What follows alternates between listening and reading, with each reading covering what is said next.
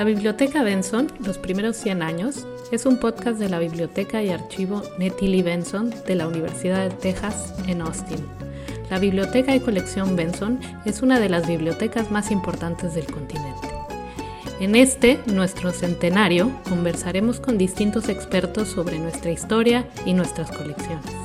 Para más información sobre la Benson, visite nuestro sitio web benson100.org. Gracias por acompañarnos. Bienvenidos. Mi nombre es Pilar Zazueta. Soy historiadora y directora asociada de Lilas Benson. En nuestro primer episodio del podcast, La Biblioteca Benson, los primeros 100 años, vamos a conversar con el historiador Mauricio Tenorio. Tenorio es profesor de Historia, Cátedra Samuel N. Harper de la Universidad de Chicago. Entre sus numerosos libros y publicaciones se encuentran Artilugio de la Nación Moderna, México en las Exposiciones Universales, 1880-1930. El Urbanista. Culturas y Memoria, Manual para ser historiador. América Latina, la seducción y el poder de una idea. Hablo de la ciudad. Los principios del siglo XIX desde la Ciudad de México. Las leyes de Clio, sobre la historia y el lenguaje. Mauricio Tenorio recientemente publicó un ensayo titulado Elogio a la colección Benson, en el libro Una biblioteca para las Américas, editado por Julián Gilland y José Montelongo, dos entrañables colegas bibliotecarios. En su elogio a la Benson, Tenorio escribe: los libros y sus alrededores, las bibliotecas, tienen muchos fans, pero ser gente de libros y bibliotecas, ser de la cofradía del vicio, es otra cosa. Por seguro nada recomendable, porque ser de bibliotecas no es vivir y leer o pensar a coro con los libros. Es leer, pensar y punto. Eso es vivir, un vicio. Entonces hablaremos con Mauricio Tenorio sobre ser de la cofradía del vicio y sobre la interesantísima historia de la colección Benson. Acompáñenos. Hola Mauricio, muchas gracias por conversar con nosotros para el podcast del centenario de la biblioteca Nettie Benson. Te quería preguntar si tú, que eres un visitante distinguido, usuario distinguido de la biblioteca Nettie Benson, si tuvieras que explicarle a alguien que no conoce la biblioteca Benson, ¿qué le dirías? ¿Cuál es su importancia?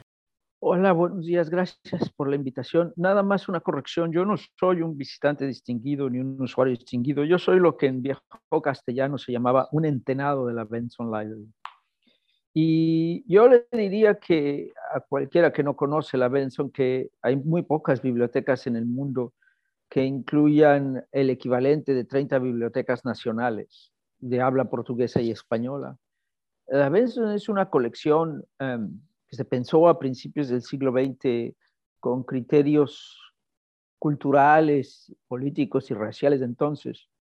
Yo creo que para los bibliófilos, para la gente de libros como yo, los criterios pueden ser muy malos o malísimos, pero lo que cuenta es que si los libros existen, si son accesibles públicamente, si son cuidados, bueno, pues ni modo. Los criterios con los que se juntó la biblioteca Benson, yo creo que tienen mucho que ver con la época.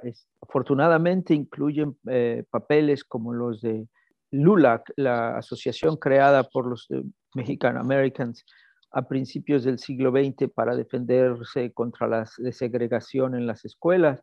O yo añadiría los papeles de Américo Paredes o los papeles o la historia oral de los veteranos de las guerras, veteranos mexicanos de las guerras, o los papeles de la IDAR Family, que son muy interesantes, o los textos que yo mismo doné a esa colección mexicoamericana de mi amigo Sergio Atila Guerrero. Todo ello está incluido con todo lo de Brasil, México, Argentina y todo. Si lo pensamos, yo le diría a la persona que no conoce, dice, todo esto está junto. Más que ser una especie de ir en contra de el supremacismo blanco de entonces, poner a los mexicanoamericanos con Brasil o con Uruguay, era ejercerlo, porque en ese momento todos los morenos tenían que estar juntos. Yo estoy seguro que los que crearon Lula con la familia Aidar, si hubieran querido, les hubiera encantado que todos sus periódicos y manifiestos que estaban en español estuvieran en la Benson, pero que todo lo que hicieron para pertenecer a a las federaciones y sindicatos norteamericanos y todo lo que hicieron para luchar por sus derechos en inglés estuviera en el American Center. Entonces, yo creo que para cualquiera que esté interesado en el mundo de habla portuguesa o en el mundo de habla española, hay muy pocas bibliotecas que tengan esto. Yo creo que la Benson junto con la Newberry Library, la Bancroft y la biblioteca del Ibero-Amerikanische Institut en Berlín son las grandes bibliotecas del mundo.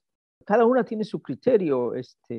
Bancroft tiene un criterio muy de su coleccionador y de California. La Newberry tiene colecciones compradas sobre todo de lo colonial y todo esto, y el Ibero tiene un criterio que para mí en un momento dado me pareció más sensato, que es el Ibero es una colección de todo, publicaciones muy alemana, basada en el lenguaje. Es decir, todo lo que tenga que ver con el lenguaje de Iberia. Entonces, ahí está todo lo que está sobre Brasil, sobre Portugal, sobre España, sobre México y sobre el vasco, por ejemplo. Entonces, en determinado momento, dependiendo del criterio, ningún criterio es perfecto. Entonces, la Benson incluye todo lo Mexican American o lo que ahora llamamos latino de Estados Unidos con lo argentino. Es un poco rara la colección, pero bueno, tiene sus ventajas y sus desventajas. La desventaja es que cuando yo encontraba en la Benson que quería saber algo de España, que obviamente tiene mucho que ver con México y Argentina, tenía que irme a la Perry Castañeda. En cambio, en el Ibero todo está junto porque es un criterio filológico, es todo lo que tenga que ver con el español y el portugués. Ahora bien, en todas estas bibliotecas son un milagro.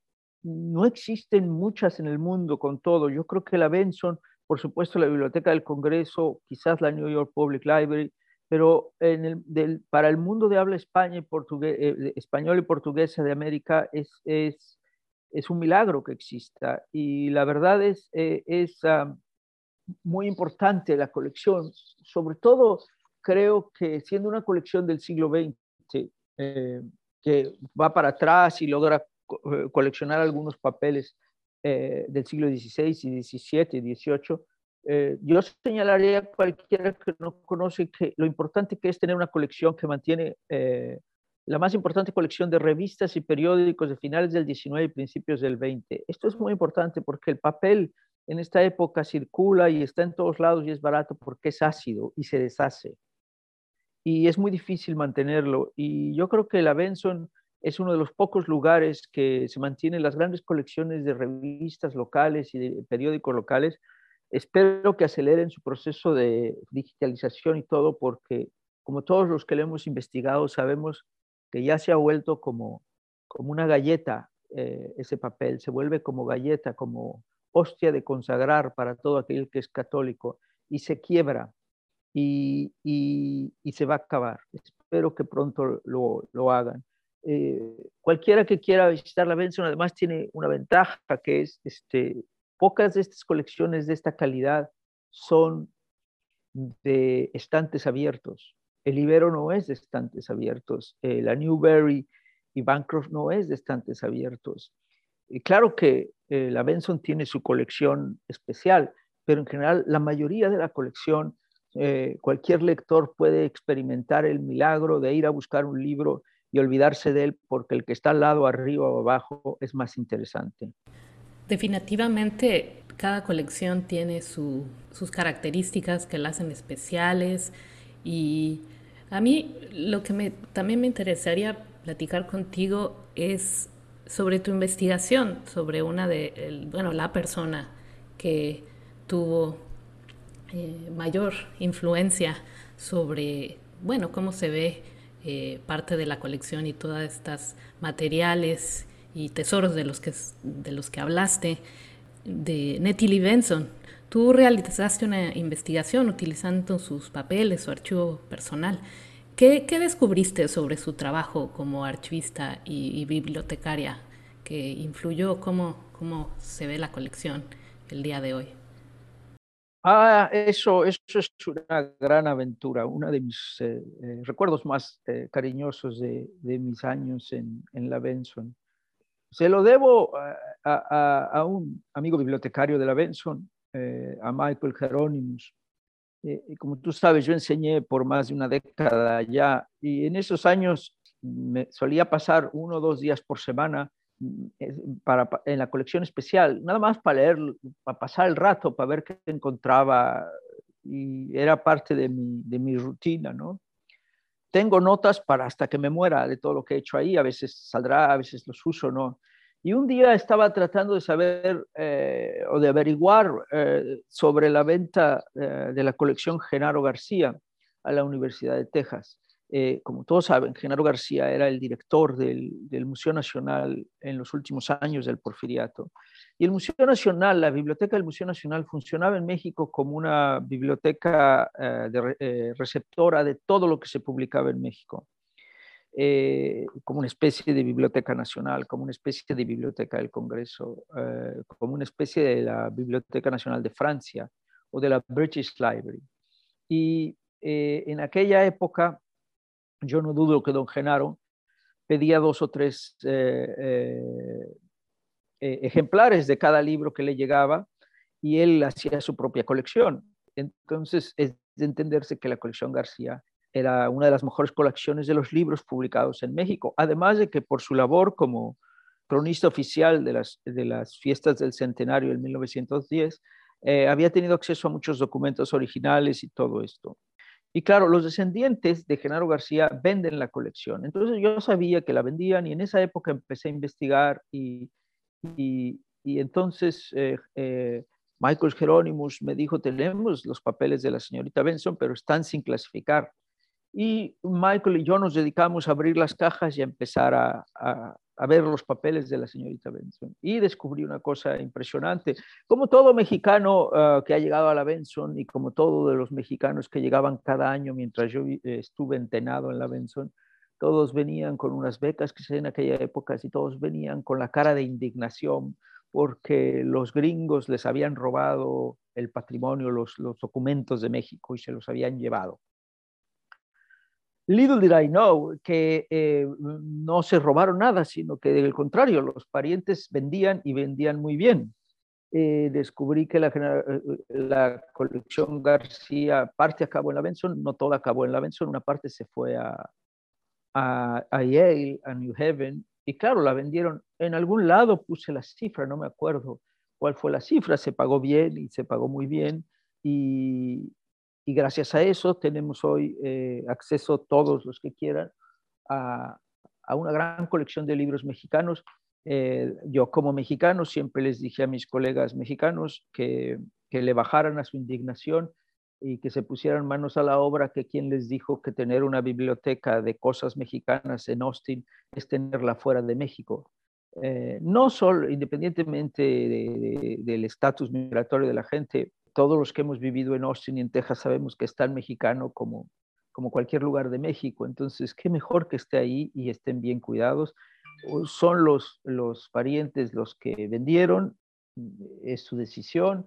No sé qué hubiera pasado si no las hubieran vendido. Tenemos ejemplos, por ejemplo, recientes en México, donde grandes próceres del siglo XX que al morir sus bibliotecas fueron compradas con una idea de que no se fueran al extranjero y están ahí en la Biblioteca México, pero como una especie de museo, la Biblioteca Monsiváis, la Biblioteca José Luis Martínez, y ahí está, pero sí se puede usar, pero es una especie como de homenaje, como de monumento, no, no, no, para los bibliófilos eso es un monumento muy bonito, no es muy práctico.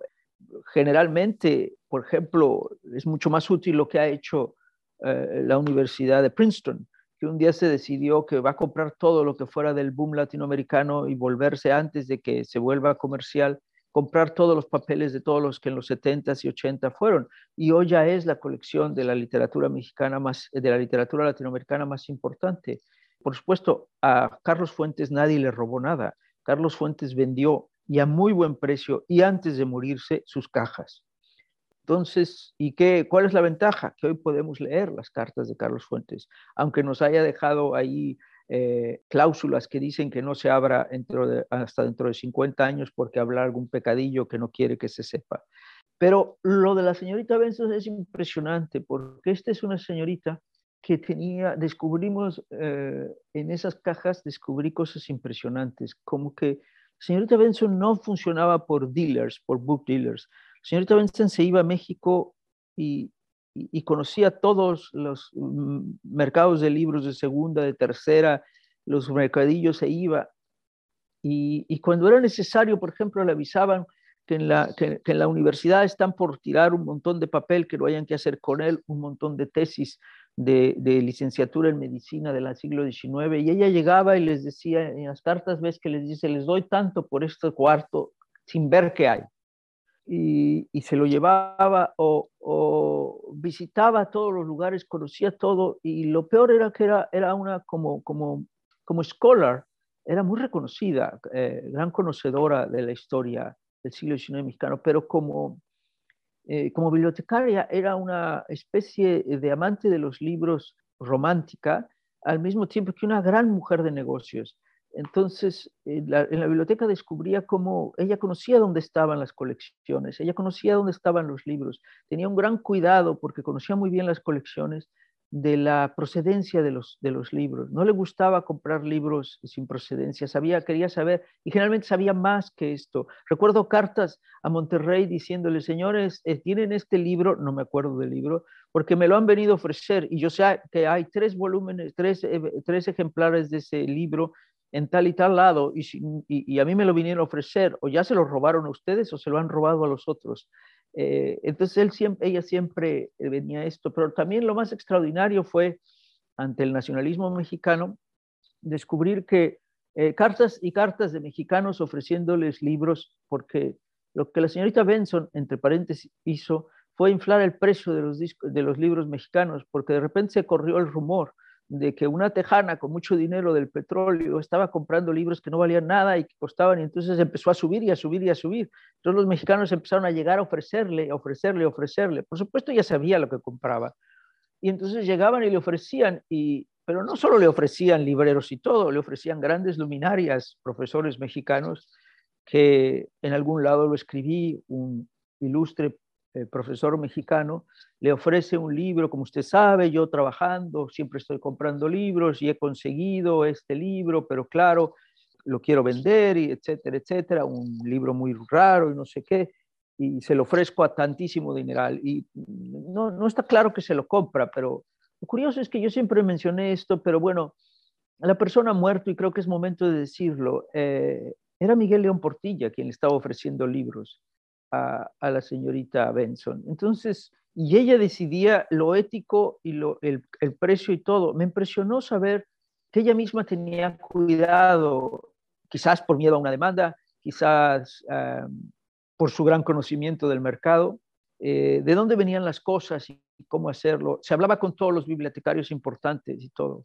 Con el tiempo la colección se fue haciendo tan buena que creo que ella misma se dio cuenta que ella podía manejar el mercado mexicano, el guatemalteco, el centroamericano, quizás el argentino, pero por ejemplo Brasil se le salía de las manos y poco a poco empezó a entrenar gentes en su estilo de hacer.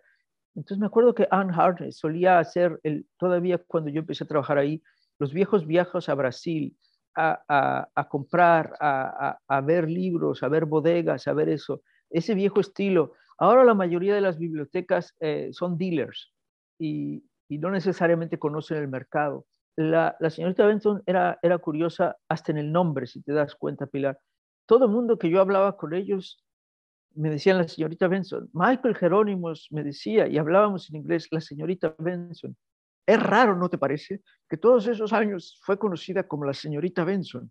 Quise decir, no como la doctora Benson, sino como la señorita Benson, es decir, una mujer soltera. Es raro, es un personaje impresionante. Exacto, ahora no, ahora sería hasta políticamente incorrecto, ¿no? Llamarle señorita. Llamarle señorita, sí, claro. Claro, pero esta es una del tipo de cosas que se pierden si uno no se pone en la posición de mirar las cosas como eran en ese momento y también la idiosincrasia de la persona que uno está estudiando, ¿no? Yo me acuerdo que Josefina Vázquez me dijo que la conoció bien y la profesora Josefina Vázquez, y eran ambas mujeres muy fuertes y muy inteligentes y grandes conocedoras de la historia mexicana. Y me decía que era una mujer muy dura, muy de una opinión fuerte y con un fuertísimo acento tejano. Yo no la conocí, pero sí conocía gente que todavía le tenía miedo y todavía le hablaba de señorita Benson. Me parece genial que una mujer, a mí se me hace genial, y cuando abrí ese archivo, espero que lo hayan clasificado y todo aquello, pero sí, se lo debo a Michael Jerónimos, que entonces trabajaba ahí. Bueno, muchas gracias, porque esto, toda la discusión de, bueno, de dónde provienen los archivos, cómo se adquieren. Recientemente también tuvimos este tipo de discusiones cuando el Harry Ransom Center adquirió los papeles de Gabriel García Márquez. Y, y bueno, o sea, solo porque que la audiencia sepa que esto no es nuevo, que hay distintos puntos de vista y que las historias no son lineales, son complicadas, ¿no? Sí, mira, yo creo que tiene un antecedente claro y la gente que se preocupa por esto lo quiere. Digo, ¿cuántas colecciones coloniales conocemos? Pero hay que entender que la Biblioteca Benson, el Harry Random Center o las bibliotecas modernas norteamericanas no son del estilo del British Museum. La mayoría, no porque no hubieran querido hacerlo así como en el British Museum, ir y traerse todo, de haber podido igual lo hubieran hecho, pero son bibliotecas que nacen ya dentro del mercado moderno de libros. En México es muy claro que, por ejemplo, William Prescott, García y Cabalceta y Nicolás León están buscando, o Bancroft, están buscando los grandes documentos del siglo XIX, los grandes catecismos que han estado perdidos. Y gracias a ellos están buscándolos y se escriben entre ellos. Y Bancroft le dice, no se preocupe, yo le mando una copia del documento que usted me quiere, usted tiene este, y todos se cooperan y después de años de olvido, después de los saqueos y de los robos y de las ventas que hubo en la desamortización de bienes que vació bibliotecas eclesiásticas en México, y de las leyes de Mendizábal en España, que circulaban los documentos por todos lados. Estos nuevos bibliófilos y esta nueva labor moderna de anticuario empezó a funcionar por todos lados. La biblioteca de uno acabó en Bonn porque se fue en Alemania, porque se fue para allá, luego la regresaron. Y entonces ya empieza a ser un mercado de libros, lo cual no quiere decir que es bonito o menos infame, pero es muy lejano a la idea colonial de robo. Son generalmente familias que venden. Entonces, toda la colección, yo sin lugar a duda puedo decir que toda la colección de Benson, por ser hecha en los años que se hizo, son compras. No hay compras a los parientes. Si los parientes robaron, si los parientes no debieron vender, si era patrimonio de cada nación, bueno, eso es otra cosa, pero los parientes vendieron y vendieron bien. Recuerdo caminar la Benson con mi amigo, mi querido amigo y gran historiador de México y Guatemala, Arturo Taracena, y tener que ver la colección de su familia ahí, pero es su familia quien vendió ahí. Él no puede hacer nada. Y yo estando en la Benson o en Stanford, me llegó en algún momento la noticia, porque era amigo de los bibliotecarios, como siempre, amigo de los malos yo, de que familias que no voy a mencionar, ilustrísimas de México, estaban vendiendo la biblioteca del padre. Pero claro, ahora ya no se las compraban, eran los años 90. ¿Por qué te voy a comprar la biblioteca de XXXX si se me duplica la mitad? No, quiero pedazos, no, la quiero completa. Entonces siguen ofreciéndolas, pero lo que no se dan cuenta es que ya está lleno el mercado. Cuando la señorita Benson compra, no hay nada. Entonces ella puede comprar bibliotecas enteras porque se están llenando bibliotecas, pero ahora comprar la biblioteca de XXX es duplicar el 90% de la biblioteca, nada más un 10% es interesante, pero ellos quieren todo. Los ricos mexicanos o los ricos guatemaltecos, en lugar de pensar en donar esa biblioteca a una biblioteca estatal a una biblioteca provinciana para empezar una biblioteca en la Universidad X provinciana, deciden venirse a Estados Unidos a buscar y lo que resulta es que siguen haciendo lo mismo que hacían, pero sin encontrar comprador, porque nadie compra esas bibliotecas porque le duplican la mitad. Lo que pueden hacer es lo que hace Carlos Fuentes o lo que hace Mario Vargas Llosa o lo que hacen muchos. Si tienen los papeles privados, entonces sí tienen un valor y entonces Princeton te puede ofrecer. Pero para ir al Harry Andron Center, por años yo traté de ver los papeles de Anita Brenner que estaban en México en la casa de su hija, hasta que su hija no lo vendió a la Harry Andron Center, yo no pude ver esos papeles. Bendito sea Dios que los puedo ver. Lástima que no están en México, pero los puedo ver. Si Octavio Paz, en lugar de haber dejado sus papeles a su mujer y a una fundación que no ha funcionado para nada, hubiera vendido al Princeton o a Austin sus papeles, ya hubiéramos podido entrar todos. Sigue siendo un misterio. No, es un mercado, es horroroso, es infame. Para los bibliófilos, los amantes de los libros, no estamos buscando el mundo perfecto, estamos buscando libros. Y si los podemos ver en el iberoamericano, bendito sea Dios, el pasado del iberoamericano es horroroso, nazi, prusiano, pero sí hay que entender que en el caso de las bibliotecas como la Benson, no tiene nada que ver con las bibliotecas coloniales del British Library y todo. Son bibliotecas hechas ya en el mercado internacional de libros y de anticuarios, donde mucha gente vendió o mal vendió, o vendió más caro, vendió más barato, pero todos son mercados.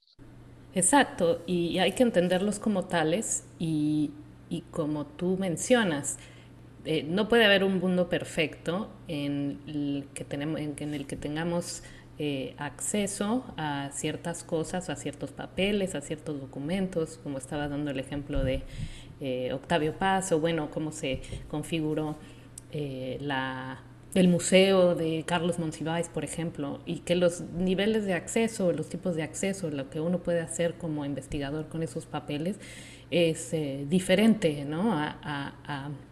Al modelo que bueno, que tal vez estamos más acostumbrados tú y yo de la apertura, ¿no? De tener acceso total como investigador. Y todo tipo de colección y bueno, toda actividad intelectual tiene sus contradicciones. Es así, ¿no? Sí, piensa una cosa, yo como historiador me di cuenta que muy pronto en Estados Unidos existió la idea de guardar los papeles privados. Y claro, todas las bibliotecas tienen papeles privados y todo esto. En México es casi imposible encontrar. Y las pocas, la iberoamericana en un tiempo estuvo haciendo el, la lista de todas las colecciones privadas de esos papeles y tratando de mantenerlas y todo. Ahora, poco a poco se empiezan a mantener un poco más, pero es difícil que se mantengan. Y mi experiencia es tal que yo mismo te digo, yo no sé qué pase, pero yo he vivido de tantos papeles. Cuando yo era, por mucho tiempo, yo quería que la Benson comprara los papeles de Aurelio Espinosa, Aurelio Macedonio Espinosa, que era junto con Américo Paredes, uno de los grandes expertos del español y el folclore hispánico en Estados Unidos. Paredes en Texas, Espinosa en Nuevo México. Y nadie los compraba, era muy misterioso. La familia no quería porque el hijo también había sido, luego que sí, luego que no. Y yo siempre creía, al final logré verlos hace poco en la Universidad de Nuevo México. Gracias, acabaron ahí, qué bueno, porque él era de ahí y había trabajado mucho ahí. Finalmente la familia los dejó ahí y gracias a mi amigo Ramón Gutiérrez pude ver los papeles. Y ahora entiendo, no era un problema de dinero, era un problema de la porquería que somos todos. Es decir, tú analizas los papeles de Macedonio y es genial, es el gran conocedor de la lengua, es el gran defensor del español en Estados Unidos, es el que Boas consulta para entender el español de Estados Unidos, es el que Ramón Menéndez Pidal en España le pide para saber del español, sabe mucho, es un genio, trabaja en Stanford, pero en 1936 acaba siendo un facha, seguidor de Francisco Franco, cuyas cartas se firmaban Viva Franco, viva España. Entonces era vergonzoso venderlas, ¿no? era difícil que la gente se enterara que además de todo eso había sido un facha terrible y defensor de Franco. Pero, pero la colección existe y la familia tuvo la elegancia de no rasurar el archivo y entregarlo a Nuevo México como era. El de Anita Brennan está un poco rasurado, no de los problemas políticos, sino de los problemas familiares, porque tuvo muchos problemas de herencias y de cosas así. Y cuando entreguen o cuando veamos el de Octavio Paz, me temo que está completamente saturado. Todo lo que su viuda decidió que era feo, horrible, o eran amantes, o eran ideas feas sobre su marido, o cosas que su marido no haber dicho, ya no deben existir. Por eso yo te digo, yo no sé qué voy a dejar, pero lo que yo voy a dejar, se lo voy a dejar a la Universidad de Chicago. Prefiero que esté aquí que en manos de mi hija o en manos de quien sea que tenga que ver, como yo he visto los papeles de Aurelio Macedonio Espinosa o los papeles de Robert Redfield o los papeles de la señorita Benson o los papeles de María Rosa Lida o de Raimundo Lida, prefiero dejarlos ahí, que ellos los clasifiquen y si hay pecados y cosas feas, pues ya las encontrarán y no a un familiar y que ellos lo guarden y que lo clasifiquen y esté completamente accesible y pueda hacer cualquier gente lo que yo hago hablando a la biblioteca de Brown o a la biblioteca de Harvard o a la biblioteca de Boston y decirle, ¿me puede mandar usted digitalizado este folder donde están las cartas de tal persona con tal persona y me las mandan? Prefiero eso que esta idea patrimonialista de que la nación lo pierde o de que el pueblo, ¿cuál nación?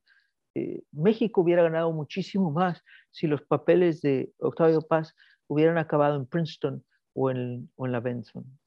Bueno, definitivamente muchas investigaciones y muchos investigadores se pierden, ¿no?, de esa riqueza y también con las colecciones y bueno, desde el punto de vista que tú estabas hablando de dejar la verdad tal y como fue o tal y como es o tal como se presenta, al menos en los papeles, ¿no? Y que no sea la familia la que censura y que se entienda, ¿no?, con todas sus contradicciones a la persona o a la institución o al grupo de personas, ¿no?, porque los archivos también son institucionales y también en México y en otras partes las instituciones mismas son las que rasuran, ¿no?, y nos dejan con una visión un poco sesgada o incompleta de las cosas. Y para los historiadores eso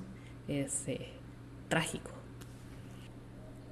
Sí. Y ahora, hablando de cómo has utilizado tú las colecciones de la Benson, ¿puedes contar cuál ha sido el papel de la biblioteca en tu desarrollo como historiador e intelectual? ¿Qué cosas has encontrado ahí que han cambiado tu perspectiva sobre lo que estás escribiendo, sobre lo que estás investigando? Mira, pues entre 1995 y 2006, todo lo académico que yo escribí se lo debo a la Benson, ¿no? Ahí viví todas esas décadas. Los bibliotecarios me conocían. Había uno que me odiaba, pero como yo era profesor no tenía que aguantarme. Tenía mucha razón en odiarme, yo creo. Yo usaba la Benson como si fuera mi casa. La biblioteca, los bibliotecarios conocían a mi hija, la cuidaban mientras yo iba a los estantes y yo no cumplía a tiempo las renovaciones, llenaba mi mesa de libros y me salía por horas para ir a dar clases. Ese señor tenía, no voy a decir su nombre, todo el derecho de odiarme, ¿no? Pero otros no me daban, eran mi familia, Margo Gutiérrez, Ann Harness, Michael Jerónimos, eh, Carmen Sacomani, Craig Schroeder. Era una vida muy, también era mi juventud, ¿no? Pero era una vida en una biblioteca muy interesante porque eh, no te puedo decir que yo iba a la biblioteca a buscar algo. Yo siempre estaba en la biblioteca y más bien sentía que yo era el encontrado por distintas cosas, ¿no?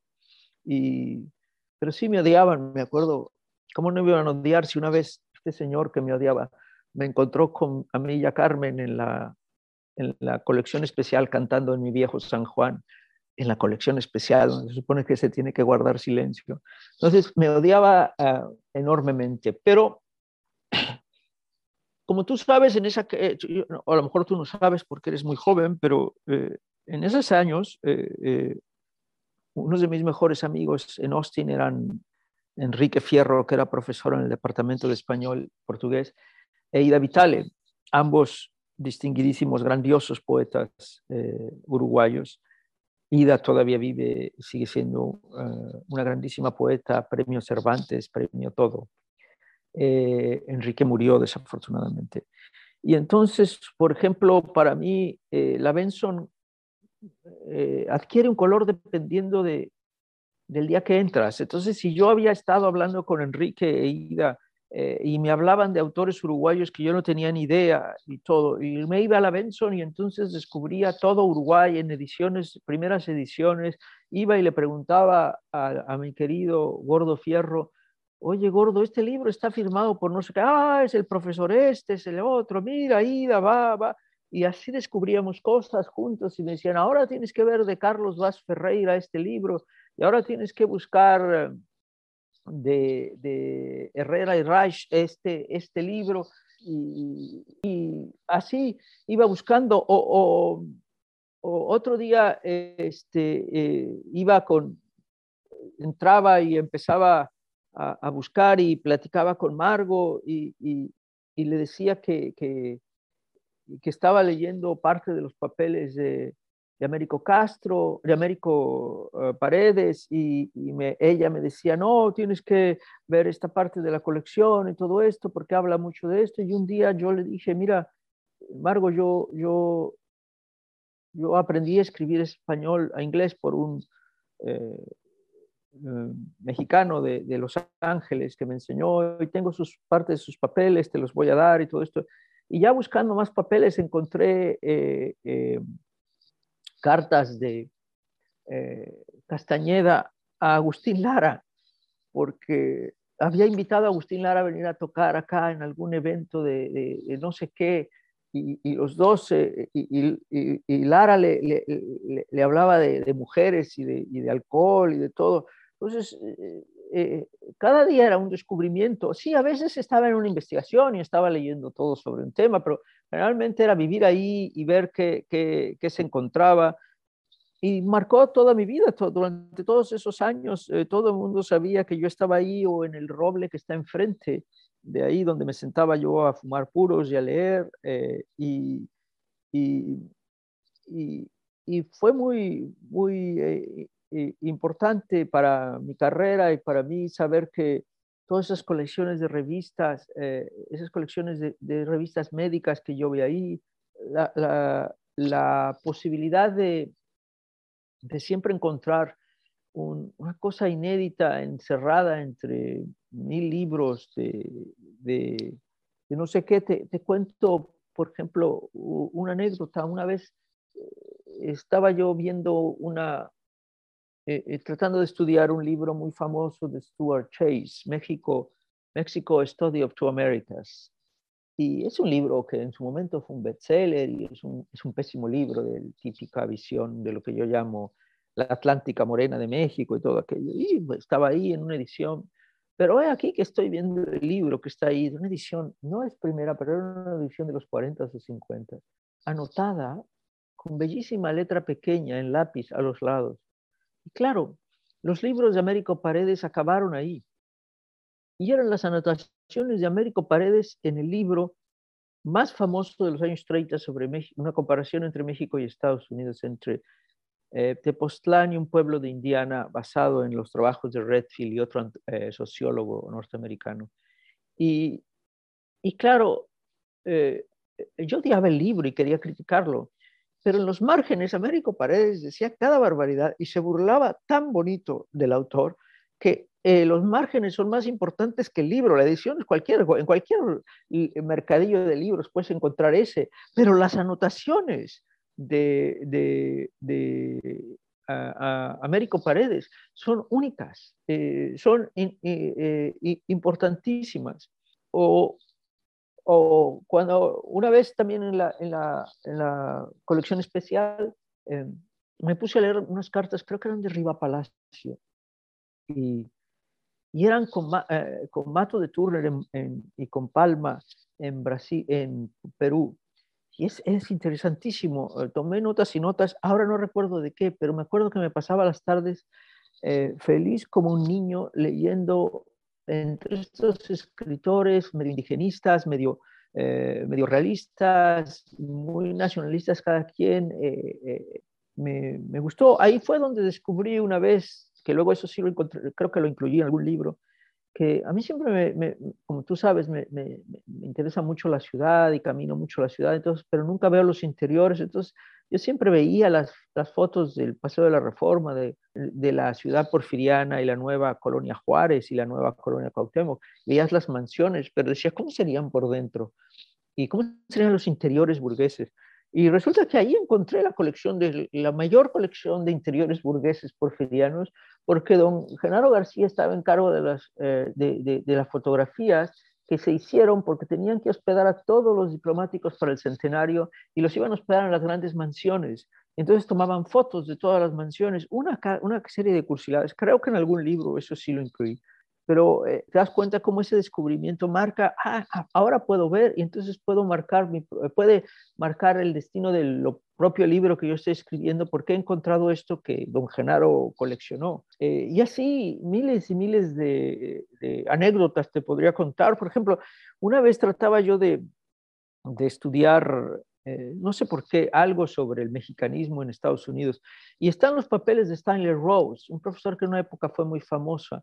No estaban clasificados en aquella época, pero cuando decidí meterme y encontré las cartas con Daniel Cosío Villegas en el 68, que prácticamente le dice, prepáreme un exilio porque no sé si pueda yo sobrevivir acá.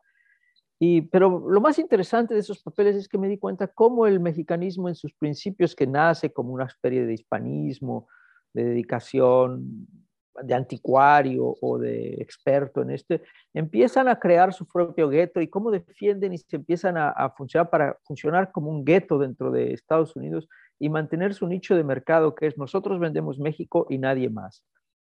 Y de ahí yo creo, por ejemplo, el hecho de que un congreso como el Congreso de Historiadores Mexicanos y Norteamericanos, que usualmente era eso, un encuentro de historiadores de Estados Unidos y de México, de gente que sabe de Estados Unidos y de gente que sabe de México, se volvió en un ghetto together, todos juntos en el del ghetto mexicanista, ¿no? Porque esto que estás platicando también forma parte de las cosas que has escrito. Sí, lo que pasa es que no me acuerdo dónde. Y a veces no sé si lo he escrito o lo he pensado o se lo platiqué a alguien. Bueno, por lo menos en esta ocasión me lo estás platicando a mí y está grabado, ¿no? Entonces queda como testimonio, que también parte de la idea de conversar con distintas personas para festejar el centenario de la Benson es que no se pierdan estas experiencias que, bueno, tú sí has escrito sobre las conversas que has tenido con la gente en los pasillos de la Benson o cantar Mi Viejo San Juan en el Rare Book section de la Benson, pero es mucho mejor escucharte narrarlas a viva voz, ¿no? Pero lo que me parece fascinante es que vamos a tener conversaciones con los bibliotecarios, que ellos conocen cómo construyen las colecciones, cómo las clasifican, cómo las arman. También son amantes de los libros, pero también con la gente que vive el libro, ¿no? Que vive la biblioteca, que estas experiencias se transmitan, ¿no? Y que generen entusiasmo en otros, ¿no? Para vivir lo mismo. Pero sabes qué, Pilar, hay una cosa que, así como ha alabado la Benson, que como dicen en La Piedad, me puede. Hay algo que me puede de la Benson. Siempre con los años que yo pasé entenado ahí, siempre pensé que la Benson debería volverse algo así como la New York Public Library de la lengua española en América y que ahí estuviera como la gran biblioteca y que tanto Texas como el mundo estuvieran orgullosos de esa biblioteca, que tuviera sus conferencias anuales, que se publican con libro, invitando a un gran intelectual y todo, hablando sobre los temas del mundo hispano, de lo que hay ahí y todo esto, y que tuviera sus visitantes y sus fellows, como las grandes bibliotecas, como la Newberry, como la New York Public Library, como el Iberoamericano. Nunca lo logré, tampoco me hacían mucho caso, o sea, como te digo, es el que canta en mi viejo San Juan, allá en Carmen, allá donde está la Special Collection. Pero lo que sí logró ser en mucho tiempo, de manera informal, es un centro de discusión donde muchos, si confesáramos la verdad, sacamos las ideas que luego acabaron en libros, ¿no? Por mucho tiempo la Benson, UT Austin tenía una cosa que se llamaban algo así como la Smith, Grants, Smith something, que daba becas a mexicanos para venir a estudiar a la Benson. Entonces, eso significaba que yo tenía, además de los viajeros esporádicos que llegaban de todo el mundo, un grupo de mexicanos que siempre llegaban ahí o que venían de México a estudiar. Y yo recuerdo, siempre recordaré como, yo no sé qué tanto de lo que yo he escrito, de lo que yo he dicho, viene de esas pláticas que yo tuve con Erika Pani, con Ariel Rodríguez, con Laura de Melo Sousa, con Eric Van John, con Carmen Ramos Escandón, con Food Harman, con Arturo Taracena, con Ramón González Ponciano, un guatemalteco que sabía todo sobre Guatemala, con Jorge Schwartz, con Enrique Florescano, con mis amigas Laura Cházaro, que pasó una temporada ahí, con Pedro Santoni, que solía pasar mucho tiempo ahí. Y eso por no mencionar a una mafia muy connotada en aquella época, que eran mis estudiantes, que estaban acampados ahí entre los libros de la Benson, ahí vivían. Hoy son connotados historiadores, muchos de ellos, Matt Childs, Ernesto Capello, Francis Ramos, Daniel Howard, Pablo Picato, Adela Pineda, Elliot Young, Seth Fine, Matt Giller, mi buen amigo Bonar Hernández, Andrew Paxman, Pablo Mijangos, Greg Cushman, y otro que hoy es un gran bibliotecario en la Bancroft, José Barragán. Entonces, de la Benson no hay que decir aquello de que, ay, si las paredes hablaran. De la Benson hay que decir que las paredes de la Benson escriben, pero no sabemos qué voz transcriben. Exactamente. Y yo creo que esa es una de las virtudes, ¿no? de la biblioteca, del archivo. Sí, pero habría que hacerlo más institucionalizado, habría que tener sus pelos, habría que tener eso, pero bueno, yo ya no trabajo allá, yo ya no vivo de allá, yo ya les di demasiada lata, lo que hice, hice y lo que no pude hacer, no hice. Lo hicimos de manera muy informal, todo, pero yo creo que por la colección y por el cariño que le tengo, debería ser más institucional y mucho más, es decir, bibliotecas más malas, instituciones con menos tradición y con menos importancia, cacarean más los huevos que la Benson, ¿no? Entonces debería ser algo más institucionalizado, pero bueno, yo lo intenté, Pilar, mientras estuve ahí, pero no pude. Bueno, yo creo que se puede, ¿no? Y sobre todo escuchar muy buenas ideas, como la que estás presentando aquí y que ya la habías intentado. Yo creo que sí se puede incorporar no solo propuestas como la tuya, sino también que es un espacio junto con el instituto para todos los que viven del libro, conviven con el libro, con el archivo y también conversan con sus colegas, comparten con sus colegas para escribir y pensar, ¿no? Y no solo historiadores, sino de otras disciplinas, ¿no? Que han estado entrando muy fuerte a los archivos y a las distintas discusiones sobre qué puede ser biblioteca Nettie Benson. Sí, espero, yo le deseo un gran futuro, sé que no es fácil el mercado de libros y las cosas como están ahora. Yo, Pilar, espero morirme todavía no siendo nativo de la lengua internet y digital, morirme entre libros y que ese mundo que fue de libros y que fue de esto, pues me lleve consigo y ya vendrá lo que vendrá, pero yo creo que los que han de hacer la transición se han de apurar, porque primero, además de todo esto que te digo, de darle más renombre, de institucionalizar más estas pláticas y estas conversaciones que tienen ahí, favorecerlas, todo esto que puede ser de largo plazo, hay una cosa inmediata que es las grandes colecciones de revistas y de periódicos que tiene la Benson, si no se digitalizan y bien digitalizadas pronto, se van a deshacer. Y la Benson necesitaría más autonomía y de recursos para entrar de lleno al nuevo mundo de las colecciones y con el gran patrimonio que ya tiene, ¿no?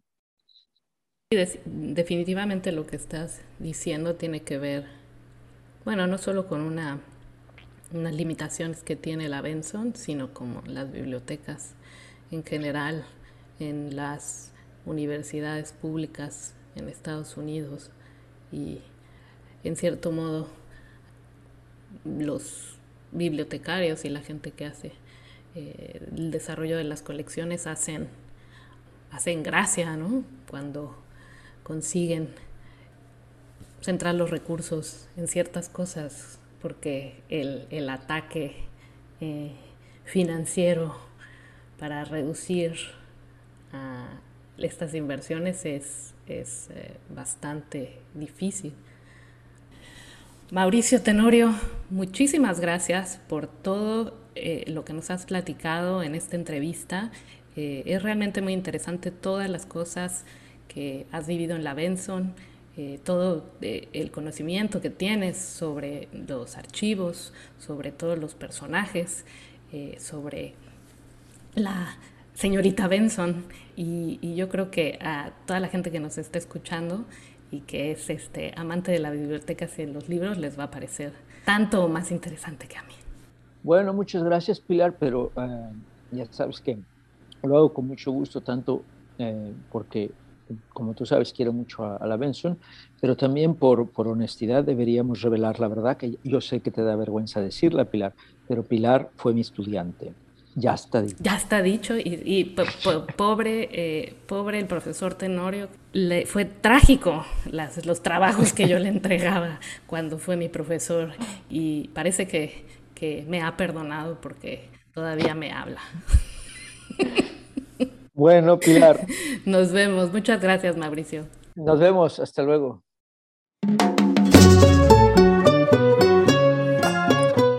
La Biblioteca Benson, los primeros 100 años, es una producción del Instituto Teresa Lozano Long, Estudios Latinoamericanos, y la Biblioteca y Archivo Nettie Lee Benson.